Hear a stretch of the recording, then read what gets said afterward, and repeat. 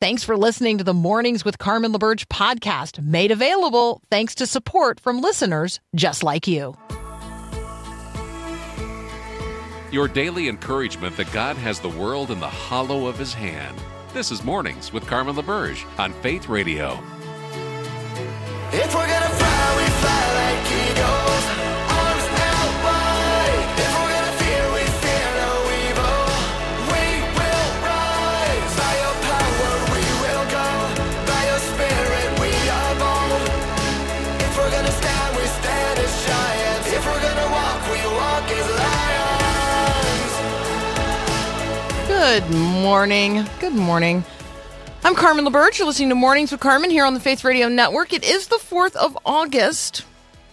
When was the last time you were with someone who was genuinely impressed with themselves? Have you been there? I think we've all been there at one time or another. I'm hoping in this moment we haven't been the person who is now coming to mind for someone who's like, oh yeah, the last time I was with a person impressed with themselves. Yeah, I hope I'm not the person who comes to mind when anybody answers this question. If I am, I will repent. It's being impressed with yourself, like being puffed up, being arrogant. The biblical word for it is like haughty. Maybe you don't know anybody like that. Maybe you don't know hey, look at me and what I've done. Aren't I great? Maybe you don't know anybody like that. There are people, though, who suffer what I'll call intellectual arrogance. And they're all puffed up, and they have the expectation that we will believe them as an authority on any given subject. Maybe you know people like that, or a person like that. Maybe you are a person like that, and now you're feeling repentant. I confess that when I'm with a person who, I'll frame it this way, thinks more highly of themselves than they ought, I don't feel free to ask clarifying questions. I don't feel like drawn into the conversation. I don't think of that person as a good teacher. They're not the person that I think of to call when I need help with something or I have a question. Even though they may be an expert in their field, the way that they communicate the information or expertise that they have diminishes other people, makes other people feel small or ignorant. Jesus never did that. Jesus had all authority. Jesus taught with authority, but he never did it in such a way that left anyone else feeling diminished. That is a godly characteristic that we would do well to develop. So, the way the Bible talks about this intellectual arrogance, it's called vain conceit in the Bible. It's also called haughty or even proud. It's this giving off of an air of superiority and treating other people as if you think you are actually better than them or smarter than them in some way. So our Growing Your Faith verse of the day addresses this issue. It comes from Proverbs chapter 3, verses 7 and 8. Don't be impressed with your own wisdom. Instead, fear the Lord and turn away from evil. Then you will have healing for your body and strength for your bones. So I thought about starting this conversation by saying, do you need and want healing for your body today and strength for your bones? Because don't we all need some healing for our bodies and strength for our bones? Do we think about the way we think about ourselves and our own wisdom and the way that we fear God and flee from evil as the formula, as the prescription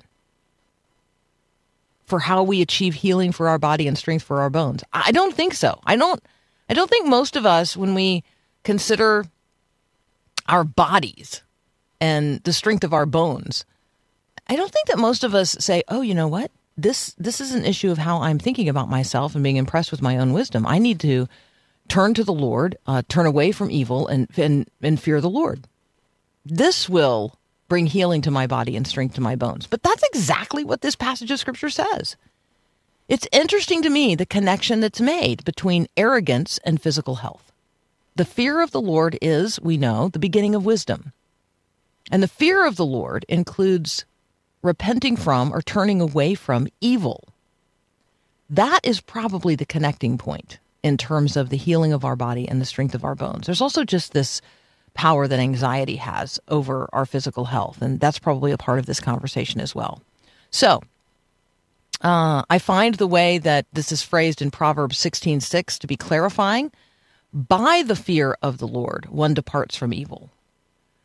So by turning, this is a repentance part of this whole conversation. By turning to the Lord, by the fear of the Lord, we actually turn away from evil. In the very act of turning to God, that is what repentance is, turning to God.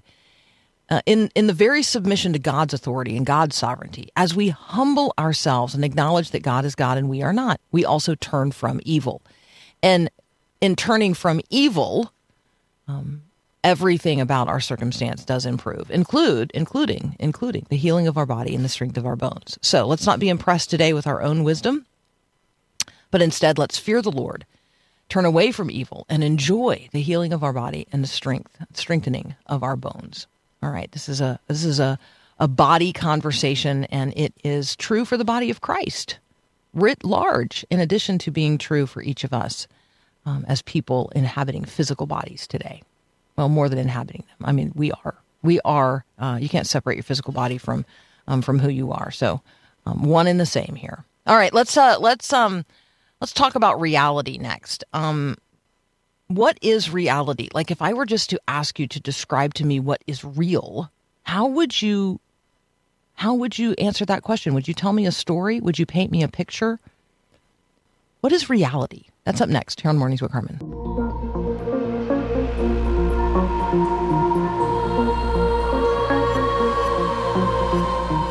Hey, let's get real for a moment. Have you been to the zoo lately? Do you have a favorite zoo animal? Reason that you go to the zoo, things you like to see at the zoo. Are you sure that the animals that you see at the zoo are actually animals? That was the question. That was the question raised by visitors to a zoo in eastern China, where people thought, you know what, that is not a bear. That is not a bear. That is a person in a bear costume. That bear is standing there like a human being. That bear must not be a bear. That bear must be a person in a bear costume. It's a bear. Like, there's no question that it's a bear. It walks like a bear.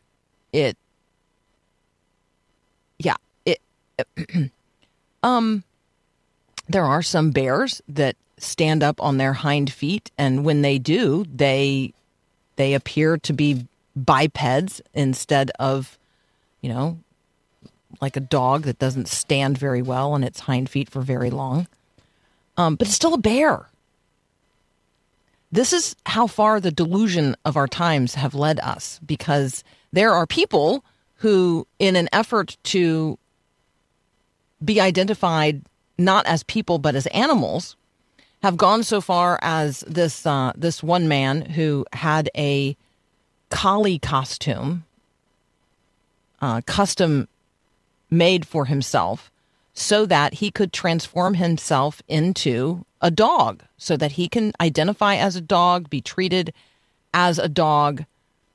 This is a Japanese man who has, he believes, transformed himself into the dog he believes himself to be. He is actualizing his dream of becoming a non-human animal.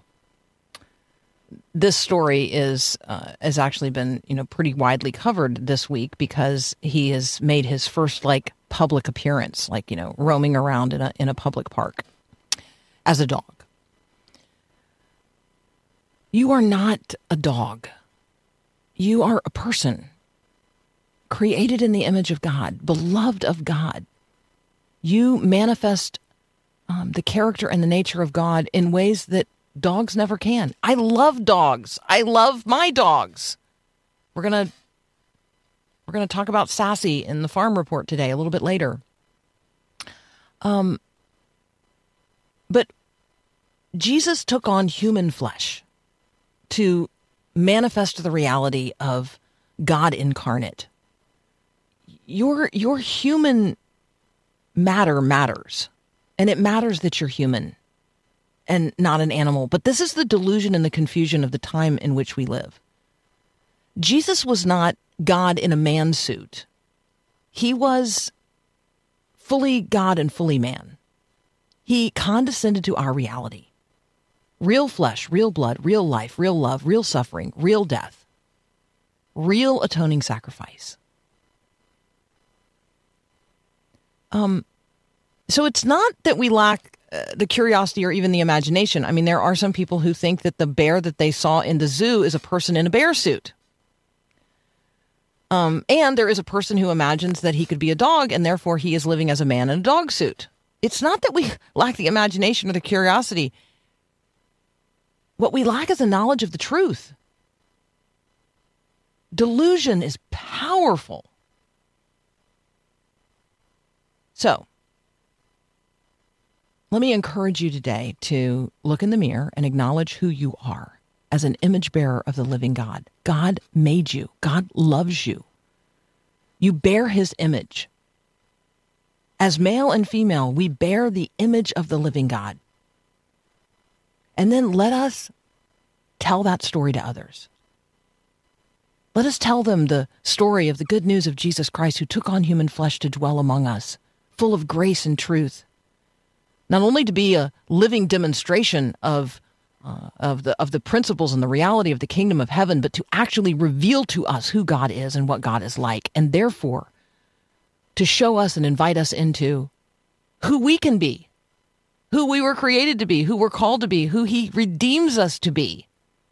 More and more like him, transformed by one degree of glory into another, not into dogs, but into saints. Are you living into that reality today? Do you embrace it? The delusion of our days is powerful. Let us be people who not only see clearly, but point others clearly to the truth of reality. I mean, let's get real. Next up, summer mission trips. Have you been on one?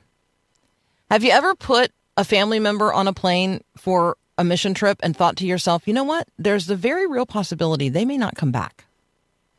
Like, are we that aware of the hostility of the world in which we live and just how risky it is to do what Christ sends us to do as missionaries in this generation?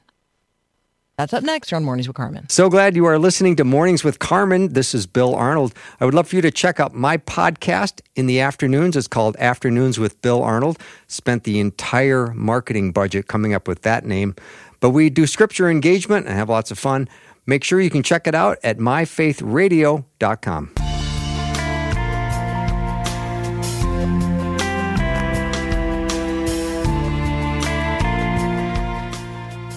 Logan Heyer.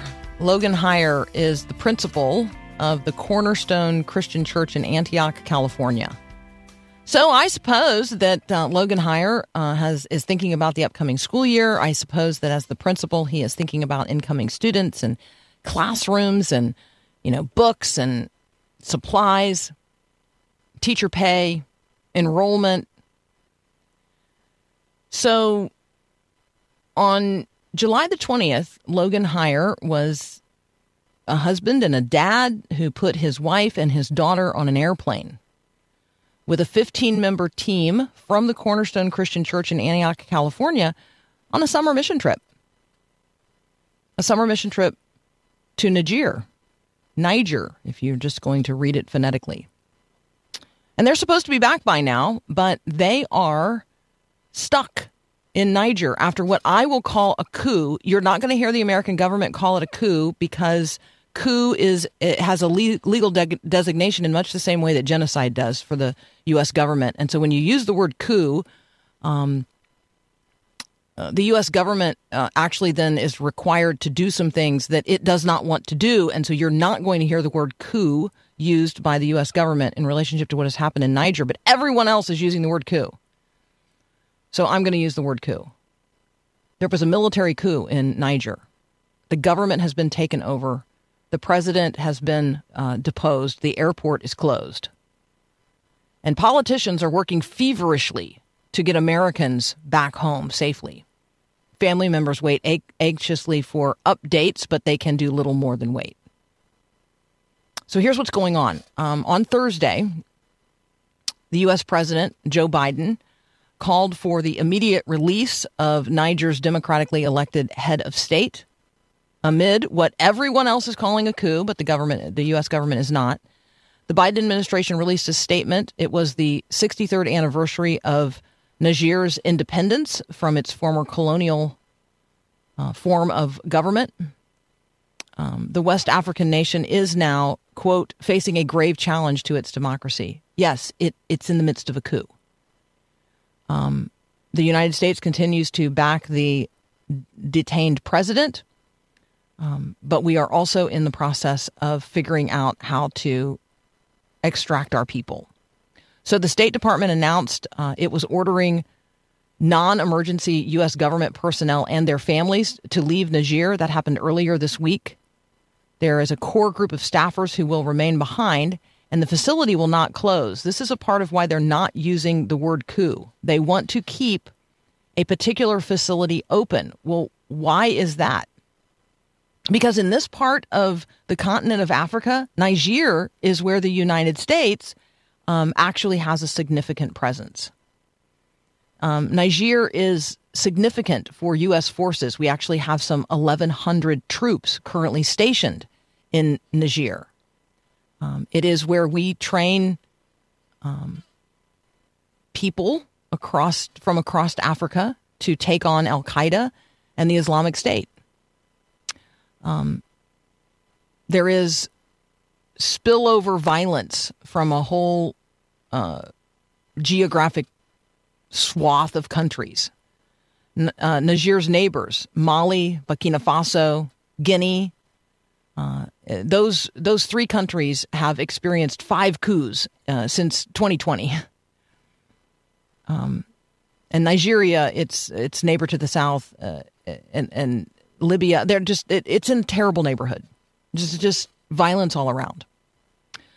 So while we celebrate that 12 student missionaries, a youth group of students from Texas, were able to evacuate Niger earlier this week, we pray now for the 15 from California who are known to be stuck.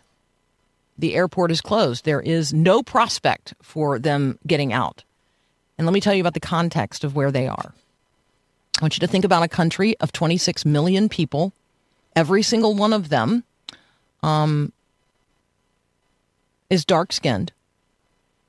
These 15 Christians from California are all white. And they are now among 65,000 Christians in the country of Niger, among 26 million people who are not. Of the 65,000 Christians in Niger, every single one of them is a convert to Christianity. The political system in Niger is legally aligned against Christians and their welfare. They're openly discriminated against, and many of them experience persecution. Their lives are hard even on the best of days and in the best of times, and these are now quite arguably the worst of times.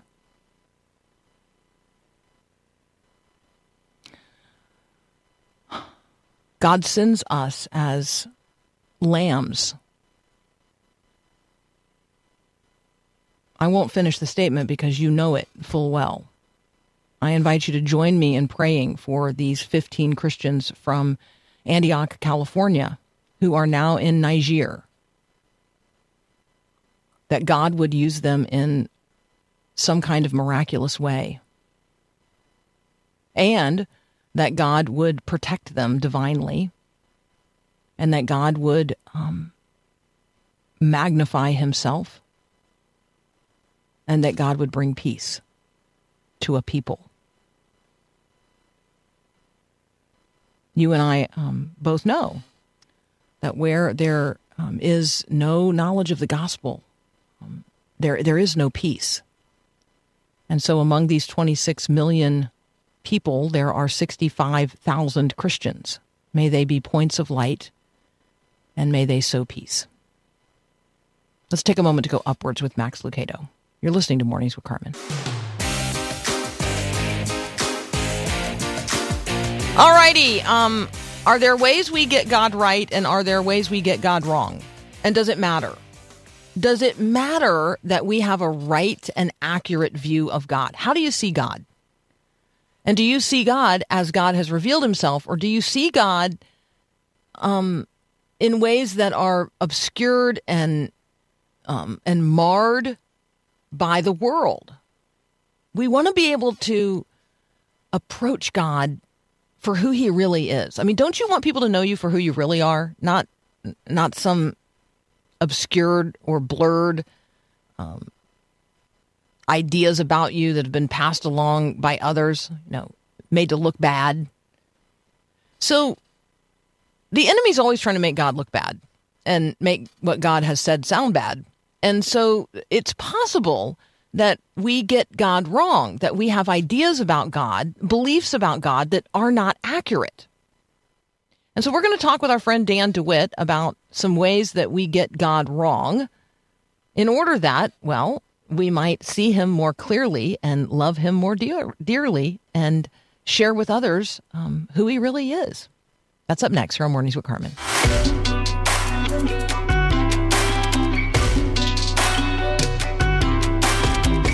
How do you know if you're getting God right or getting God wrong? Our friend Dan DeWitt is here to talk with us about some ways we get God wrong. Good morning, Dan. Good morning, Carmen. What's crack-a-lackin'? The weather was weird this morning. Like when I walked outside, it was like one of those weird sky mornings. It's morning, but it's like weird red sky morning. So if I knew how to read the signs of the weather, I could tell you something about what's crack-a-lackin' today, but I don't really know other than it's weird. It's a weird weather day. How about you? Here in Ohio, I was driving through. I'm on the road today, so I found a place with a good signal and pulled over, but I was driving through a veil of fog. So kind of weird here too. So that's a good segue into a conversation about seeing God clearly, seeking to see God clearly through the fog of the days in which we live. First of all, why does it matter that we get God right? And then what are some ways that we get God wrong? Well, to quote a previous pastoral theologian, Tozer, who said that your thoughts about God are the most important thing about you. You mentioned reality earlier, and there's really no greater belief than what is ultimately real. Is the world exists by itself? If not, how did it come into being? If it was created, what is its creator like? And if indeed there is a God and there is a creator, then getting him right is the most important thing we could ever consider. So when you think about God, what comes to mind? Maybe that'd be like a good question for me to put in my pocket. Like when we encounter people, we often say well, where are you from and what do you do? I have started asking who are your people, which then people then ask me what do you mean by that? And I'm like, who are your people? Who do you hang with? Who do you live with? What's going on in your constellation of relationships? Because what you do doesn't actually tell me a whole lot anymore about who you are. I think there was a time when the butcher, the baker, the candlestick maker, people spent, their careers really were who they were in many, many ways. And that's so not true today for so many people. I mean, I'm thinking about, the guy that made my coffee yesterday. He is not a barista. He's not aspiring to be a barista. That's the job he's currently doing because he has a music habit that he'd like to pay for. Yep. Yeah, right. And so I don't think that asking people what they do is really particularly helpful. So I try to have some go-to questions. So who are your people is one of my go-to questions. But I think this would be another one. This would be when I say God, what actually comes to mind? What's your first thought when I make a reference to God? Yeah, I think the questions like that are so helpful. I tell my students when I teach apologetics or evangelism that, people, it's an honor to be asked what you believe and why you believe it. And so if you're sincerely curious about other people, I mean, they're a whole world unto themselves, a worldview, and there's a reason they believe what they believe. And just to ask them some probing questions, to sincerely care, and that'll lead to the opportunity to share. But I think sometimes when we go out, we only want to share and we don't want to listen, people end up being a bit more turned off than they are interested in having a conversation because they realize there's not a conversation to be had. And a conversation about God is indeed, if God exists, right, which I believe he does, then that's the most important conversation we could have. I like what you said. It's an honor to ask another person what they think about God, or what they think about anything, I guess. But, for me, most supremely, what they think about God. Can you think of a way that we could frame that question in conversation? I mean, do you just kind of say, like, I'm just curious, like, well, I don't know. How do you say it, Dan? I'm trying to figure out how to work that into sort of an opening question. I think it's hard to lead with that, right? Right. But what I've found to be helpful is to say, one of the things I really enjoy hearing about is how people came to hold their beliefs. And I would love to know, like, what do you believe about God? What do you believe about where the world came from? I would love to hear your story. And I think in the proper kind of lead up to that, if someone's interested in having that kind of conversation, I just try to say, I really like having these kind of talks. Like, what do you believe? Tell me about that. And I want to say the times I've done that it's pretty rare that I've not had someone at some point ask me, what do you think about that? Or what do you believe? And of course, then there's an opportunity to share. But I think as Christians, we're much more comfortable with monologue. And sometimes we're afraid of the word dialogue because we think that assumes some kind of compromise. I don't think it necessarily in any way involves compromise. I think that it just involves caring and listening. And if what we believe is true, there's no greater thing we could talk about, but how do we get to it, which is the point of your question, right? So, when it comes to God, it always is interesting what people believe and why they believe it. And that's an opportunity for Christians to begin speaking truth into that, what could be a confused situation.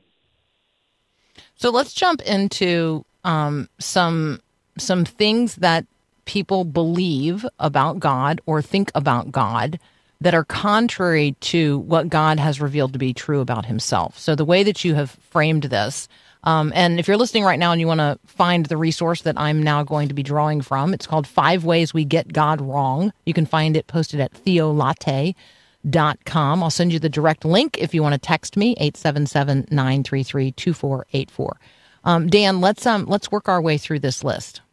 Yeah, so I'll mention the 5 categories and then start digging into them, and we'll see how far we can get. But the first is unexamined. The second is unfounded. The third is unbiblical, which would be the most clear of the 5. The fourth is unapplied, and the final one is uncharitable.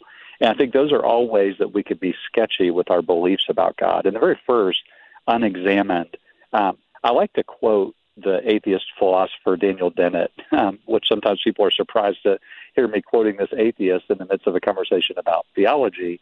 But Daniel Dennett was pushing back against this kind of reductive atheism of some of his friends, and because they were denying the significance of philosophy, because it's not necessarily the kind of thing that you can measure, taste, touch, or feel. It's not the kind of thing that we experience through the senses. And so Daniel Dennett said there's no such thing as philosophy-free science. Only science whose philosophy has been smuggled on unexamined. And I think that's such a great point when it comes to beliefs about God, because many of us are carrying unexamined beliefs. That doesn't mean they're wrong. Your unexamined beliefs might be received for good reason for people you trust, but they'll become sketchy if you never think about them for yourself and if you never personalize them. So that's the first one I talk about, the need for people to actually think about why they believe what they believe. And I think that there are life stages that are more prone to people being prepared to have that conversation. But at some point, people have to personalize their faith. The second one would be unfounded. And again, this doesn't necessarily mean these are wrong beliefs about God, but these would be beliefs about God that are not clearly required by Scripture. And so you could have certain beliefs, say, about the age of the earth, or certain beliefs about a certain salvation kind of systematic theology of making sense of God, what we call soteriology, that make the best sense of the biblical data but aren't explicitly clear in the text. And I think that those views can become sketchy when you become more dogmatic than Scripture is. So when you say something that Scripture doesn't clearly teach, it might be a helpful theory for you, but you should hold it with humility and not, I don't want to say lightly, but that you should be open to people saying, well, here's another way the text makes sense to me. I'll mention one more and then see where you want to go with it, but unbiblical would just be clear beliefs about God that don't line up with the Bible. And usually when we think about views of God that are wrong, that's the first category we think of. But I think unexamined and unfounded beliefs can lead to sketchy views of God as well. Somewhere in here, there is like our experiences that lead us to believe things about God that are actually untrue. Do you think that falls into this unbiblical category? Yes, and so I think, Dorothy Sayers once said something to the effect of, there's no sense in complaining that man measures God by the yardstick of his own experience because we have no other yardstick. We don't know what it feels like to be God because if we did, we would not be, we share certain things. We can get into all these complicated theological systems. They're not always as complicated as we make them sound. But Dorothy Sayers' point was simply this. We're humans, and so we're always going to be trying to think of God analogously or by way of analogy. And so we can't get out of that box. God made us human, as you mentioned earlier on the program, so that's a good thing. But what we have to do is make sure that we're not making our experience in the world and our perceived experience with God to be the authority. If God exists and if God has revealed himself, then surely what he has revealed about himself would frame the way we should think about him. And so if we're not careful, we'll let our experience override what God has said about himself. And then if we consult the Bible at all, it'll be simply to kind of retread the Bible to fit our preconceived notion. And that's a clear path to getting God wrong. And it's also a way that we all are going to struggle with because we all have to make sense of our experience. To use that psychological term, cognitive dissonance. None of us likes to believe one thing that seems so fundamentally contrary to our experience. And so what we try to do is somehow make our experience and what we believe fit together. And for the Christian, we lean into, even though there's mystery and things we don't understand, we lean into what God has said about himself. And I can't help but quote C.S. Lewis, who said, Christians actually believe God told us how to talk about him. So I want to move to the fourth way we get God wrong, because I think that for many of us, certainly for me, this is definitely the rubber meets the road one. I mean, I don't have an unexamined view of God. I don't have an unfounded view of God. I don't have a particularly unbiblical view of God, except when it comes to this next point, because the Bible would indicate that what God has revealed should then be obeyed. Yeah. And this is the unapplied way that we get God wrong. I live as if I don't know what God has said about himself and about me and about, therefore, the way I am called to live as his image bearer, redeemed by his Son. So can you talk about the disconnect between knowing what God has revealed about himself and me, the world and everything in it, and then the way that I actually choose to live? This is the unapplied way we get God wrong.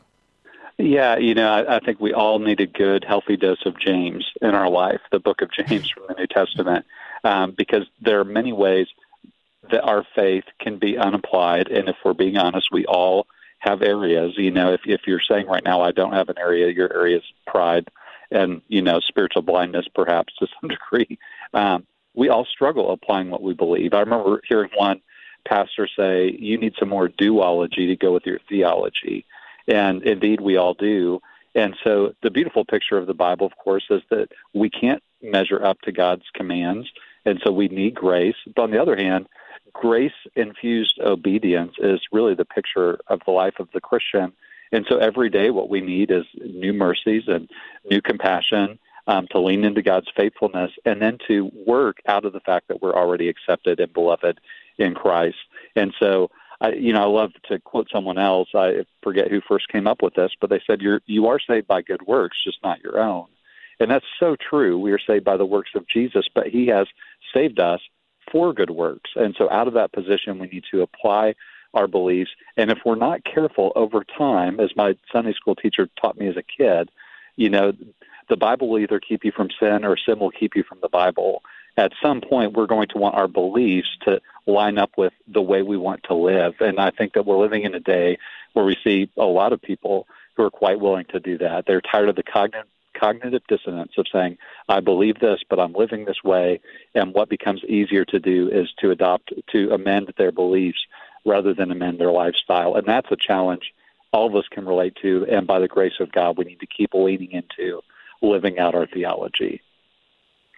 Let's talk a little bit about being uncharitable as a specific example here of the way in which we get God wrong, because this is me knowing who God is and what God is like, and therefore how God has called me to live in terms of a specific way that I love one another. I was with somebody yesterday who said that they were on a shared mission experience, globally.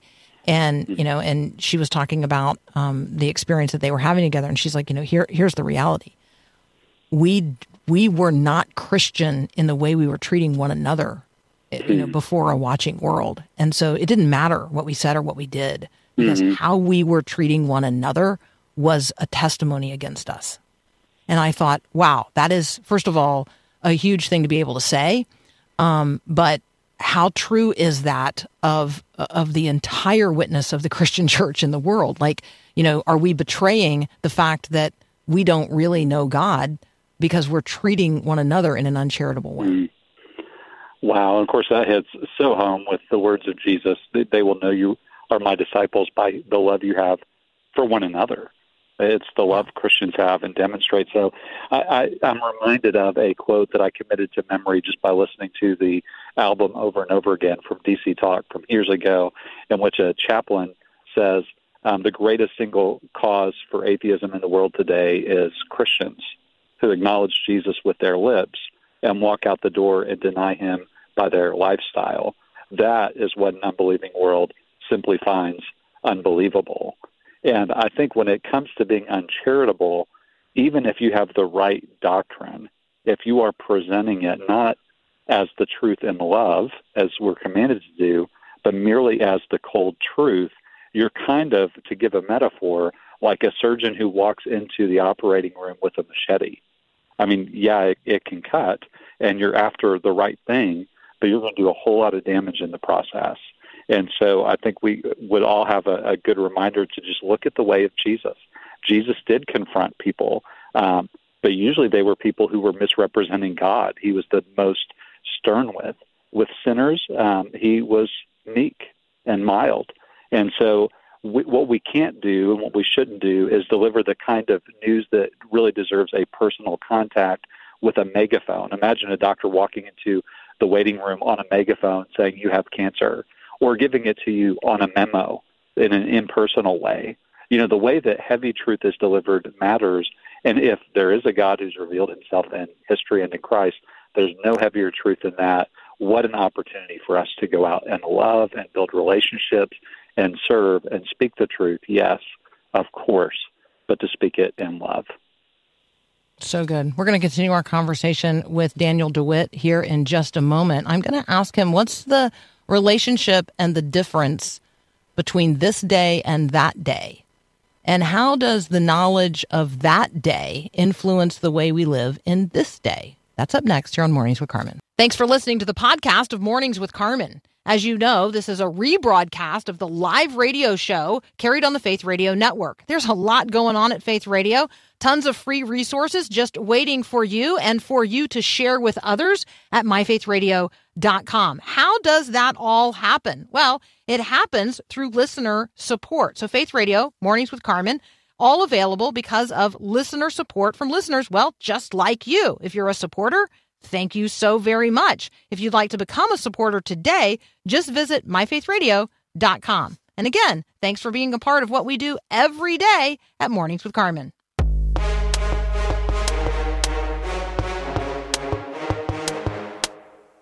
Continuing our conversation with our friend Daniel DeWitt. You can find what he's thinking about and working on and books he has written at theolatte.com. So Dan, this question is provoked as we are preparing as a ministry for our fall fundraiser. And one of the questions that we are setting before ourselves is the question of this day and that day. So Martin Luther, 16th century, pastor who we think of as, the guy that ignited the Reformation. He said there are 2 days on my calendar, this day and that day. So what does he mean by this day and that day, and what's the relationship between the two, and how does the reality of that day influence how I live on this day? Well, of course, Christians can agree to disagree on details about Christ's return and exactly all that will imply and all that will unfold as we believe it from the Bible. But what historically Christians have agreed on is the visible, bodily, physical return of Jesus to reward the righteous, to judge the wicked, and to make all things new. And so that is the hope of the New Testament, that as Christ has risen and is in the presence of the Father, we too will arise, and we will, where he is, we will be with him. And so that can feel so ethereal, and it could feel so elusive at times, but that's really the bedrock of our hope in this world. And so that's that day. That day will come. There will be a day when Jesus cracks the eastern sky, and there are no more commercials to raise money for St. Jude's Children's Hospital, and there are no more coups, and there are no more funerals. Knowing that day is coming can shape and should shape this day. And I think that's, as we talked about in our last segment about beliefs that are unapplied, this is a great truth that we have the wonderful opportunity early on a Friday morning in August. Summer's almost over. We're planning for a new school year. Let's start living today in light of that day. Amen. Amen. Happy summer and joyful transition from summer to fall. So Shirley is driving in the fog this morning as well, and she said, I am focusing while driving in the fog to babysit a grandchild today. I've just decided that I'm going to focus on God. So that is her FOG acronym for this morning. No, that's good. That's really good. Have you ever played that game where you're supposed to come up with like what the words are for an acronym? To be honest, I haven't. We've played a lot of card games because we travel a good bit, but we've never played that one. So yeah, so everybody like makes up so that the acronym is on the card, and only the person with the card knows what the true meaning of the acronym is. And so let's say the acronym is FOG, and so you write focus on God. You're probably not, that's probably not the one that the game came up with.